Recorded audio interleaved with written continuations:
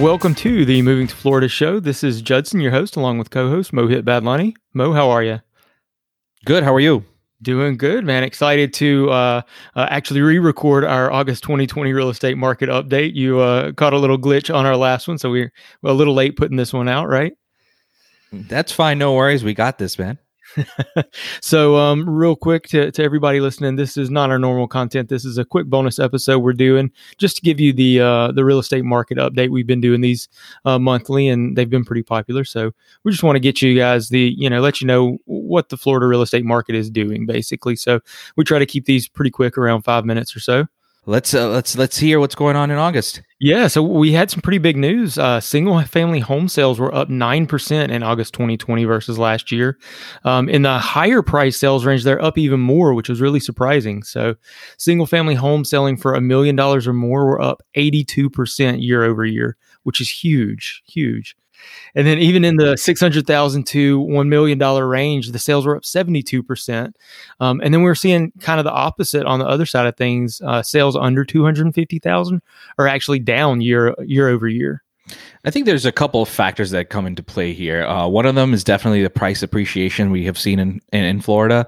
It's true that we have many more people moving to Florida from higher tax states like New York and Chicago, and they have higher cost of living over there and higher, in high priced housing markets. These people tend to normally spend more than $600,000 on a home, and in most areas, you can really get a really, really nice home for that kind of money. Yeah, here in Florida for sure. Yeah, and I think, like you said, it may be even that those people are selling a 2-bedroom condo and they can buy a 4 or 5 bedroom house here in Florida, exactly, with that kind of money. So it makes sense why we're seeing more higher price sales. And, with those, it's also brought the median sales price to an all-time high. We hit $300,000 for our median sales price in Florida for the first time in August.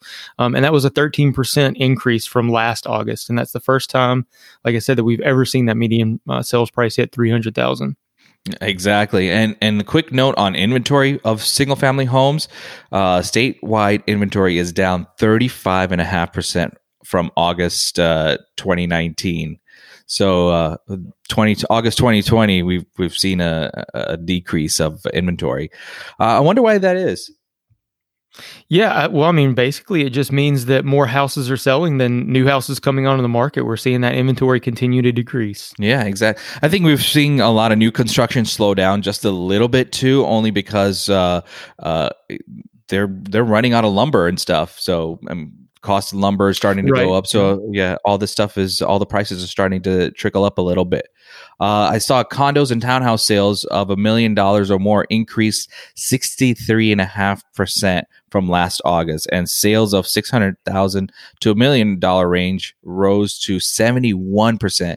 Similar to single family home sales under $150,000 were also down year over year in the condo and townhouse segment. Again, I would say this is the same reason we mentioned before. Right. Yeah, exactly. Same thing. So overall, townhouse sales were up in August, about a 10% year over year increase. And, it's just really interesting that the higher prices are seeing the biggest increases. Yeah. And then on the condo and townhouse inventory, that one is looking a little bit better than the single family market. So at the end of August, it was down about 5.6% compared to last August. So it is lower inventory, but it does have 5 months worth of supply, which is a pretty balanced market. We only had 2.5 months of supply in the single family market for a comparable there. Yep. I think new listings were up compared to last August in both property types, an increase of 2% in the single family home category and 15% in the condo and townhouse category. But it hasn't been enough to get our inventory levels to a positive growth level. Basically, more homes are selling than new listings are coming up.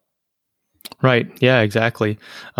And then on the condo and townhouse, the median sale price, also a big increase here, actually up 14.5% since last August. And that's for an increase up to $217,500. Now, I think that big increase probably has a lot to do with the location where some of these properties are selling. Places like Miami, where the prices are already higher, we're seeing probably more beachfront condos as we're having more people move in from some of those other higher priced areas. Right. So like a lot of these condos in South Florida, in the East Coast or West Coast, those beach towns, I'm sure they're getting a lot of our northerners come down and buy those expensive condos that we have. Right, for sure. Well, look, we've already pushed over our 5 minutes. We try to keep these bonus episodes quick, so we'll wrap it up. Just be sure to check out our show notes for a link to our sources for this podcast. If you'd like to connect with us about your move to Florida, you can reach us at movingtofloridashow@gmail.com. You can also connect with us on social media on Facebook and Instagram. Our handle is @movingtofloridashow, and for Twitter, it is @movingtoflshow. And be sure to subscribe to the show if you like our content, so that it will automatically download to your device and get you one step closer to moving to Florida.